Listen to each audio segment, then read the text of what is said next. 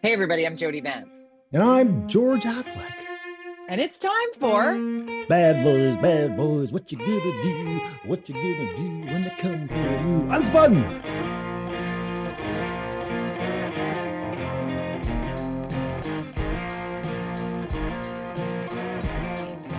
Who's Coming, though, George? That's the question. Welcome back, buddy. Oh my God, I missed you. I did. Aw.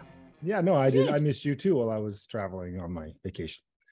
On your fantastic vacation that took you to the most spectacular locations. Pretty sweet. Managed to catch a cold at the end, so excuse me if I have to hack a lung throughout this episode, because I don't know what I got. It wasn't COVID. It was just a good old fashioned cold, and that's how I get punished for having some time off. But I'm back. For drinking all those fabulous glasses of red wine in Italy. I'm super jealous. Yes. So I've been holding down the fort for you, and you've been missed on social media. You want to wave to all your fans who are like counting down to today's episode? Yeah, there's a few that are saying, when are you guys coming back? We're back. Well, we're back, baby. We're back. Let's dive right in. Surrey Police Services versus the RCMP, still the ongoing saga, George. Many of us thought and hoped that perhaps this would be over by the time you came back from your 3-week sojourn. But no. Yeah. Do you have the latest on this? Do you want the update? Well, I know. I mean, I did call it. I think before I left, I called what would happen. Right. But what did happen was a little bit rude, and I think from the province in sort of not being 100% clear in their decision. And I think that's where we are today, where we have now this nebulous limbo continuing suggestion. I think to me, the province clearly was leaning towards the Surrey police force, but clearly the mayor of Surrey, Brenda Locke, has problems with that and is pushing back. And I'm not sure, I'm a bit confused. I don't understand the politics here from her point of view. There's funding available to her. Thank you. I'm just a bit confused by what's her play here. What's your play? $250 million almost on the table here from the province. How do you push that aside and say, nope, no thanks? Yeah. I mean, we never have all the information of what's going on behind the scenes. And we know there's been redacted information and all that kind of stuff. And that's what she's complaining about. And I think you were mentioning before we went on air about, Keith Baldry and the fact that redacted information isn't that crucial. I don't know. Maybe to her it is. Maybe she just wants to see it. But we're going to find out. Well, there you go. Okay, so I was listening to Baldry's beat, as I do. I'm filling in for Jill Bennett next week, so I'm like tuned in, making sure I don't repeat them what they're saying, and also learn from what they're talking about. Particularly, I love hearing from Keith when he's like, because he's talking to the two counselors that have now signed the NDA that Brenda Locke, the mayor, has said that she will not sign. Mm-hmm. She will not sign the non-disclosure agreement to read the report that has all of the information that led to the province's decision to support the continuation of the transition to the Surrey Police Services. Like, as the mayor of Surrey, why would you not sign the NDA and read the report? You can then say whatever you want to do. This is where it gets fishy for me. I have no skin in this game. I don't live in Surrey. I'm not married to the Surrey Police Services chief like Linda Steele is. I'm privy to a lot of the storyline going on here because it is happening so closely to Linda in terms of the limbo associated with. But I don't know. Exactly. But I don't know. So people will want to cast that aspersion towards Linda, and then it sticks to me because we do the show together, whatever. But so just looking at it from afar, I was like, okay, it could go either way. Like when you and I last spoke about this and thinking the province could say we're going RCMP and here's why. Okay. All right. I wouldn't have lost my marbles. But when the province came back and said, we recommend this, because of recruitment with the RCMP is pulling from rural areas, I'm like, oh, that's not great because it's already staffing shortages are already at play because of the pandemic and all sorts of stuff. And people want to live in the south coast of BC. It's the Hawaii of Canada, all those things taken into consideration. But it's like meeting those recruitment things, hard to do, next to impossible even to do. Surrey Police Services is getting up and running and recruiting and doing. And so they looked at both and the cost of shutting down the union. You mentioned this before. Surrey Police Services has a union. Are NDPs going to union bust here? That's a big piece of this. Be $72 million to dissolve the Surrey Police Services, right? So that plus the 150 we know of, yeah. Mm-hmm. Right. And then there's the $150 million that the province said, hey, we'll give you this to keep moving forward. So it's not going to cost the taxpayer, which I feel would have been a great argument to stay with the RCMP is, hey, we don't want to shoulder all of this. But So you've pointed out so many times they're paying both double. They're paying double. But it's going to be expensive to have their own police department. And I think Brenda Locke knows that. And so she's worried but I don't understand. I'm trying to understand the logic, or if there's something we don't know, or she's just a really, really stubborn person. And it's very confusing to me because yes, I've always said that their own police force is going to be quadruple what they've projected. We know that because you just look at Vancouver. Surrey has a bigger footprint. Their population will exceed Vancouver's in the next 30 years.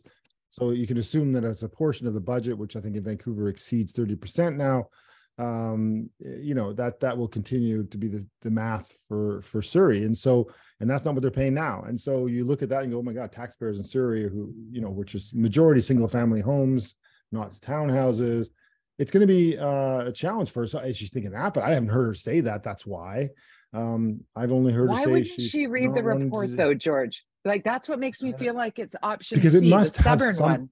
It must have some. It must have some other meaning. It must acknowledge something that puts it into a next phase. I think that by not acknowledging this report, she's not accepting the offer, and maybe she wants to get more money. Maybe she's saying no. I want to get, and she's got her caucus. Well, she loses support of her caucus, then we know it's over.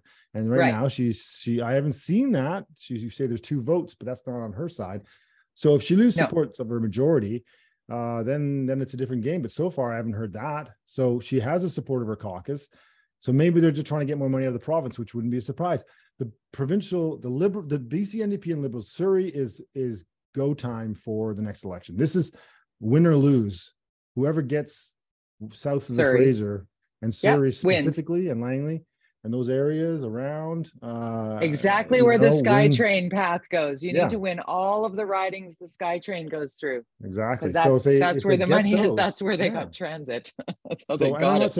I'm not saying Brenda Locke's working the Liberals, but she knows that the NDP value this city and a clear solution for them. And, they've clearly weighed on the side of the Surrey police force. They've obviously, I've talked about this, even though the BC NDP, they say that they're not doing this and it has nothing to do with that BS, I say to that. They are absolutely looking at the math on this from a voting point of view, and they likely will call an election this year. And I just think that she knows there's more money to be had for her, and she's not signing anything until till the premier says, okay, I'll give you another 100 million or 200 million, or that's what I think is going on. And I think she's just playing hardball on that side. She can't say that, of course, because that's extortion. So, you can't do that. But my guess is that's what she's doing. Well, then where does this end? Like what? The EB's got to step in and write a check. He's got to say, okay, I'll give you another 100 million. He's got to do it. Yeah.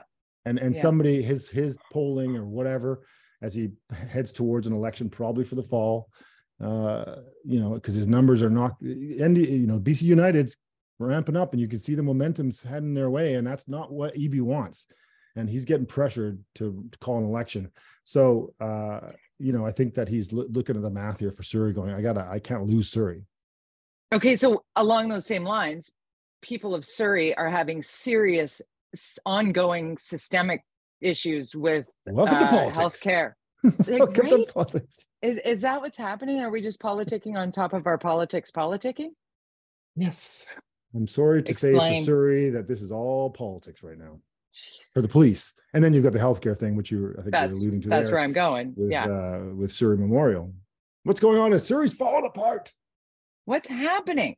But Surrey Memorial Hospital, like they're talking about there being a 48 to 72 hour wait to be admitted if you go into emergency, and the physicians there, emergency room physicians, and one in particular, standing up and saying, hey, Fraser Health wants to silence us. We tried to put up a poster in our emergency just to inform people that that's how understaffed and under-resourced we are. Like if you're having a heart attack, we're taking you first. It doesn't matter how long the other person's been sitting there for 3 days. This is horrible. This is a huge deal, by the way. The doctors coming out like that against dicks. This is war. Yeah. They don't do that lightly. Doctors are very, they have, there's this, they have a lot of sway with the province. And, I sometimes think that they are not moving fast enough with technology and the way we need to do things in the future in order to save our healthcare system. And that's a whole other discussion.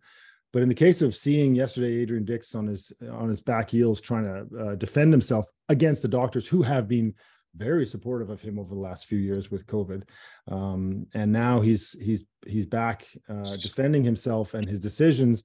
And the doctors are saying, and he's saying, we're not silencing doctors. We're not silencing doctors. And the doctors are saying, yes, you are. Yes, you are. It's like, okay, which one's the truth here? If doctors are writing things on documents saying this person has to wait because they're not sick enough. And believe me, I'm right now, I got this bug, right? I mean, maybe it's not a big deal. I've had this cough for like a week now. It's not good.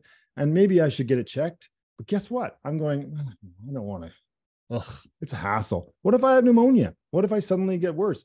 This is the challenge we have faced. And I'm saying that's not going to happen, but it's certainly in my brain going, I don't want to go sit for 8 hours in the hospital or all day at a drop-in clinic and not get in. I don't want to do that.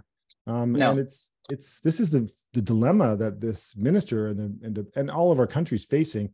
And I saw a tweet from Justin McElroy this morning from CBC saying, hey, in the 90s, they were predicting that the boomers would age up and our healthcare system would have a real problem. Oh, well, I guess that didn't happen. But of course, it did happen. And we knew this was going to happen. We knew we were going to be in this situation. We aren't even in the thick of it yet. We aren't even in the thick of that yet. No, we're just tiptoeing into it with a pandemic on our heels and feeling for all of the frontline workers who are just like, you know what? Screw this.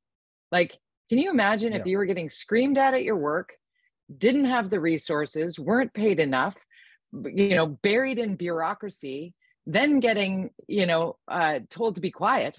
I don't even know where to go from there. The thing that I get sort of questioning here is how Fraser Health is not Adrian Dix, right? Like the health authorities are run very differently is what I get from the physicians that I speak with off the record. I think Adrian Dix has a solid, strong management style as the minister. Yeah, no question. I'm not protecting Adrian Dix. And I think you said it very well when you said, he's had a very strong approval rating over the last 3 years during the pandemic, making himself available, addressing things regardless of whether he's actually speaking to the point that is the question or he talks all around it for 20 minutes at a time. We've experienced that on radio in a 10-minute interview, but he does make himself available. Minutes, I know, but he's like, watch me reg this puck. Watch me reg this puck, and then thank you profusely at the end. But what I get quite often from physicians, whether it be general practitioners or emergency room physicians, or even rural physicians who say, I'm not allowed to tell you how bad it is. And I'm like, who says you can't? The health authority, like the actual individual authority, because some authorities will share more information than others. And this is where it starts to feel like we have too many layers. Authoritarian? Yeah, authoritarian and authority. Not freedom of speech. Come on, guys. I mean, I think this is the duh factor. Seriously, we all know there's a problem here. Are you telling me the doctors don't think there's a problem and that they wouldn't prioritize people who are sicker ahead of you? If you've been to the emergency department, somebody rolls in and they're sicker than you because they literally are dying and you're like, oh, I guess I could probably wait. Of course. Yeah. Well, you look at Drex. Drex went from basically lying on his front stair waiting for the ambulance to arrive, that came very quickly, by the way, to in surgery having a stent inserted into a valve, one of his arteries, in his heart, 40 minutes from pickup to surgery. So when you're in need, thank goodness our healthcare system is ready to act. But imagine, and this takes us to the news this past week that some cancer patients, because of the long lineups Many would associate with the fact that people weren't getting checked throughout the pandemic, couldn't get checked through the pandemic, what have you. A lot of cancer treatments, the lineups are so great that we're starting to see patients go south of the border fully covered by their Canadian healthcare, which is, I think, a positive. But everybody, politicization of that is unbelievable. I'm like, I mean, it's patients first. This isn't new. No, it's not new. Well, yes, but it's you hate to see this stuff get political. But we talked a few weeks ago about the Supreme Court's decision that was very, very clear, saying that no longer will we hear about the privatization. Yes. Sorry, you've been in Italy. I know, and it's my nose. I'm blocked up. Healthcare, and so there is this strong sense in Canada we have public healthcare for all. And of course you don't want people to die, so we'll send them to the private healthcare system in the States and pay for it. So private healthcare is okay as long as it's not in Canada, and we'll pay for it. I mean, the hypocrisy's there, Jody. It's just, of course, you want to save lives, but okay, so you do it for cancer patients. Why can't you do it for my foot surgery? Why can't you do it for my tendonitis? Knee replacement. Why can't you do it for my knee replacement? What about my heart surgery? You make very good points. What about you make very good my points. medication for this? I mean, it's endless. So you can't. You can't be. You either are or you're not. I think you make an incredibly important point in that the privatization piece of this. It is, because you're going south of the border to go to a private clinic to get the treatment that is unavailable here because we don't allow for user pay treatment, because that will draw all of the physicians out of the public system and into the private system, because it'll be managed in a way that is money related, but then it'll leave, the government says, impoverished people to a lesser level of healthcare, which is reflected in the United States by their user pay privatized system. If you don't have the money, you don't get the treatment. That's a good point. So there is that. We're not selecting. It's not because you have the money that you get to go there. So that does create still a levelization, or a socialization of it as a process. Dr. Brian Day, who's been the advocate for private healthcare, is probably sitting there looking at property in Bellingham right now to set up his False Creek clinic down there. It's like, and to be honest, so we've shared nurses across the border. That was reflected in the pandemic, how those were the essential workers that were given the okay to go back and forth. Sometimes they were just going to Trader Joe's because they had the ability to do that. But nonetheless, they would go down there and work sugar. There. That's why we get on there. Needs her magical sugar. But my folks lived in Bellingham. They lived at Lake Whatcom for 20 years, more than 20 years. And in the 90s, they had one of their very good friends who lives here, who was going through cancer treatment. It was 1991, and he would come down and stay with my parents while he had treatment in Bellingham. So like when people want to say this is the NDP, it's actually not. And I would say the same thing if everybody's going, this is the United, what are they called? BC United. I'm just trying to wean myself off saying the BC Liberals, but the BC United, if anybody pointing it to being politics at play, that's a position of the official opposition for sure. You got to throw that on to make it political. But if ever there was a reason to be bipartisan, is to figure out what's going on at Surrey Memorial Hospital, why rural emergency rooms are closing some weekends because understaffing, or even in Victoria, just outside of Victoria, there's a maternity crisis. Like there are no maternity physicians. There are women who are pregnant scrambling to find people. I would not want to go into labor and need to have to travel around Vancouver Island, or worse, a ferry to give birth. Oh my God, that just sounds like the worst nightmare ever. Don't worry, artificial intelligence will solve it all. No, it won't. Actually, there are some things it will solve, but we can get into that whole AI world about healthcare, because I think there's an opportunity there. But anyways, it's definitely going to get more complicated. And as Xers, we'll end up as usual with nothing at the end. That's no okay. We're built for nothing. We're built to have nothing. We were told to fall down and get ourselves up all on our own. Let's talk about a couple of other things on our list here. I mean, where do we go? We've got the repeat offender stuff, the new bail tweaks that don't really go far enough. People would say we've still got encampment problems all over the province and all over the country and really all over the world. OPS in Yaletown, people are in an uproar over that. wanting to have that shut down or moved. It should be. Nothing's changed on the downtown east side. It's still a humongous problem. We celebrated the 2-year Crab Park. It was a 2-year anniversary celebrating the encampment at Crab Park. Hooray, we did it.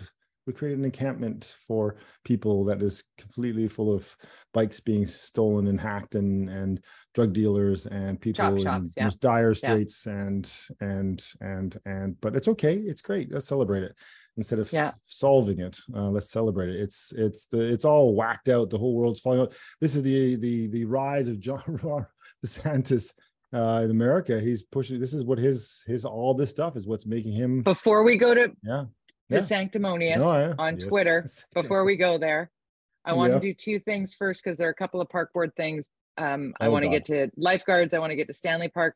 But first, big news in the last 24 hours is no more fireworks down for the Port of Vancouver. No more Canada Day down at Jack Pool Plaza and there at the Fairmont, the beautiful downtown. Is a port decision. They said, I think that they've really clamped down on anything. We went to the drone show. I don't remember if you remember this. We showed up there to watch the drone show there, and it didn't happen. Because the organizers didn't know that they had to have permits or something, and so their drones couldn't leave the ground. It's like, okay, and that actually, I remember following you on social media with that. Yeah. I know the drone shows are pretty cool and a good replacement to fireworks, to be honest. But there are other places to do fireworks, and we still have the Symphony of not Symphony of Fire. What's it called? Celebration of Light. Celebration of Light. I'm back. I'm talking about I saw a thing on Twitter this week. This young woman saying, for those people who remember the late 1900s, and I'm like, late 1900s. Oh wait, that was us. She's talking about the 1990s. Yeah, right? Benson and Hedges, Symphony of Fire. Grab your smokes and head to the beach. What a great fireworks. I love it. These fireworks are amazing. Stanley Park, a bunch of people over the long weekend. The weekend was a bit of a debacle on a number of fronts. BC Ferries, the website went down. The comms people weren't available. That was a whole nightmare. People that stayed in town had similar lineups, except for those were around Park Drive and Stanley Park it's for some people, it took them from Lumberman's Arch to the exit on to get out of the park was 2.5 hours in their car. That sucks. Get out of the car and enjoy the park. I think the park, obviously the park board's dealing with just starting to really dismantle the whole bike lane thing. It's what's interesting because you mentioned the fireworks. There's the bike lane. And I saw a story about Ken Sim today. I think it was the Vancouver Sun did a story about, obviously his 100 happy days are over, even though he never really got them. People are starting to get disappointed. The safe injection site downtown, decisions on that. His decision on Kiefer, looks like they're going to let Kiefer be built in Chinatown, which is a very controversial project. The hate is happening for, Kerry Jang, former city councilor, coming out in this story. He was a vision saying, I had such high hopes for Ken Sim and NBC. I'm like, oh, come on. Really? Did you? And they're much more right wing than I thought they were. You're like, oh, okay. So it's interesting to see, I think people are just wanting things to happen so quickly and change so fast. And guess what? It's government. It doesn't work like that. It doesn't work that way. And he came on our show while you were away. Ken Sim came on. Oh, yeah? Steele and Vance. Yeah. And he basically said what you just said in that, we'd love to see everything happen real fast, but it probably won't even happen in what might be my only term. But we're going to do that. We're going to do the things that we feel need to be done in order to, repair some of the gushing, gaping holes in our city's roof. I think he does know he needs to ram as much controversial stuff through in the first year. Which you've said many times. You've said that on every level of government, whether it's municipal or provincial or federal or frankly international. And let's talk a little bit, because I think we've touched on most things other than, how was your flight? You weren't on WestJet, were you? No, I left out. I wasn't. I was Air Canada partner, so it was okay. I had this cold, so that was fun. Coughing in public, that's always a very on a plane. People love that. You're like, just ignore me. Oh Jesus! Oh, that would be uncomfortable. That would be uncomfortable. Not as uncomfortable though as perhaps Ron DeSantis announcing he's going to run for president on Twitter with Elon Musk and the servers crashing down around them in such a horrifying... I didn't see it, but obviously we heard about it through traditional dead air, basically. It was dead air. Yeah. I think and then everybody turned to Fox. Yeah. Oh God. There are two things that I thought were interesting. One was the preamble to that, where people were saying, how dare, DeSantis choose Twitter as his platform, as his media partner. But why not? Why not? If it's CNN got or Fox, it's owned by one person. Well, who owns Fox? It's Rupert Murdoch. Exactly. So just because it's owned by one individual doesn't make it, and it's a new medium. It's I thought that argument was interesting. I think it was just bad sportsmanship on who you lost the fight for that, and Elon Musk won it, and so be it. But then they did it, and it was a disaster. But as a spin, I would say, well, clearly people are interested in this guy. He crashed the servers because so many people wanted to watch it, and clearly the 4 people that Elon Musk has left employed at Twitter managing the servers didn't know what button to push to reset. Or randomly. like those telephone operators from the... exactly. One ringy-dingy. So, but it's interesting. He's the front runner. He's pretty much, him and Trump, but there's a couple other candidates announcing their decision to run. I watched Tim Scott, who's fairly well liked in the Senate, right? But I watched his announcement that he was running for president, and it was an absolute debacle. All of these people are living those nightmares, those workmares that you and I have being in radio and television. Because with DeSantis and Elon Musk, it was dead air for 30 minutes and then staticky and then cutting out and then dropping calls kind of vibe. You've never been behind a mic and you're about to do something and technology fails you, and 10 seconds feels like a billion years. Hour. Imagine 40 minutes of and the Tim Scott one, he had, and I'm doing a little skit here for people that are not watching but listening. So I've got 2 pencils in my hand. I'm pretending they're my microphones. He had one microphone and it stopped, and he did the old tap, tap, tap on the end of the microphone. It didn't make any sound. He started to try again. Then somebody walked up and handed him a different microphone, and he talked into it, also dead. And then he did the tap, tap, tap. And then he was sitting there with 2 microphones. And then he tried yelling and nobody could hear him then. And it was really uncomfortable. You're running for president. You didn't have a sound check. Did somebody not put the batteries in the microphone? Oh my God. Anyways, I was watching, but but that thing, even if you do those things, stuff happens. And it's like, oh my God, I'm sure the tech guys are like, what? Really everything was really working. Yeah.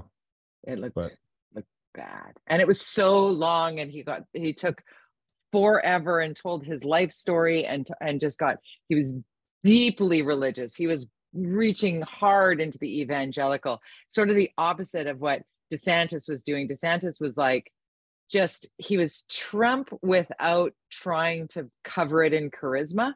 He's very, no, Disney, this is what Disney used to be a company, but companies don't get a free ride, and Disney doesn't get a free ride, and they just can't be what SeaWorld is. I'm like, oh, God damn, SeaWorld is your example of successful right now. That's a bad decision. But I think that taking out Disney, actually, there's a lot of people who hate Disney. And see it right, but did you hear what they did while you were away? And they went totally. But they took the new, I think, 5,000 employee theme park thing that was almost all the way built, and they had moved half of the people into Florida. They canceled it, are dismantling it, and have moved their employees back, and made the announcement last week that they're going to pay for all their employees to move back, and everybody that was given a job hotel too, the Galaxy Hotel, all of it down. Oh, the one with the Star Wars that I was like, ooh, I want to go there, and then I found out it was 5,000 US a weekend. I think that's the problem. I know. No. Okay. So in terms of how you see things unfolding right now with the debt ceiling in the United States, you got any opinions on that? Whatever. It doesn't happen every single time. It's so dysfunctional down there with how they decide. Every single time this happens. Then every single time there's a Democrat in office. That's when it happens. But it doesn't happen the other way around. Didn't it happen 2 years ago? Anyways, I just think it's such a it's hard to take it seriously as a Canadian. I just think this is just a game you guys play down there. It's a game of chicken. And at the end of the day, they always do it, and whatever concessions are made and blah, blah, blah. I just don't even pay attention to it, to be honest, because I just think really. But the stock market does. That doesn't bother you that it hits you where you live? No. What? Yeah, doesn't. It does, yeah. Or maybe I can benefit from it. Who knows? Depends how smart I am. Maybe you're super smart. You promised that you would tell us your new thing that you're doing. Well, you can. We're launching. It's called the Campaign University.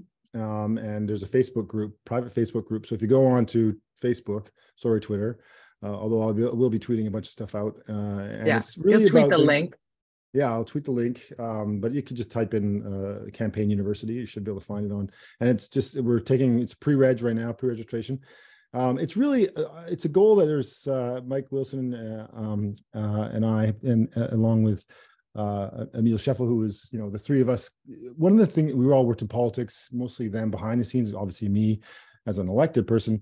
One of the challenges we found is that getting good people to run, I don't care where you are in the political spectrum, has been one of the biggest challenges that I face, certainly trying to get people to run, and obviously being asked to run and being in office, and knowing how challenging that can be. And so the point of the whole program is to encourage people to run, but also to show them how to run. And it's not just a Canada thing. This is works for any democracy, because the basic concern we have is democracy is under threat because good people aren't running, and we need good people on all parts of the political spectrum to get into politics and to run for office.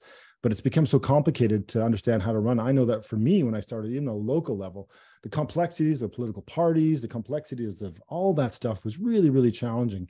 And you kind of have to navigate it yourself. So what we've done is we put this Facebook group was about, it's free. You just kind of come in, you just got to sign up, you got to show your interest, and there's various things you got to fill out. But it's really about trying to get people who are the right kind of people. Let's get you into politics, and then we'll be adding a course on everything from A to Z on what you need to do, from how to research, how to understand party politics and get in there and understand the running for office and how you got to win that battle first, and so on, and how to do marketing, everything on how to win once you've made that decision. But first and foremost, the whole point of it is for us to create a place where people can come and learn and talk about the opportunities and pick our brains, as along with a bunch of experts that will be joining us every week. We'll be having a live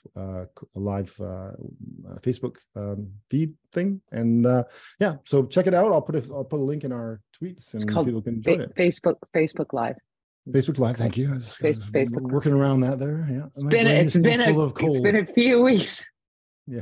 You keep calling it cold, and in my head, I keep thinking it's Barolo or Chianti. Yes, yeah, exactly. Missed you, George. Okay, we can all find you on Twitter at George _. That's my opera voice. Wow. At George _Affleck. I'm at Jody Vance, Jody with a Y, at Jody Vance on your Twitter. George, I'll see you next Thursday. Bye-bye.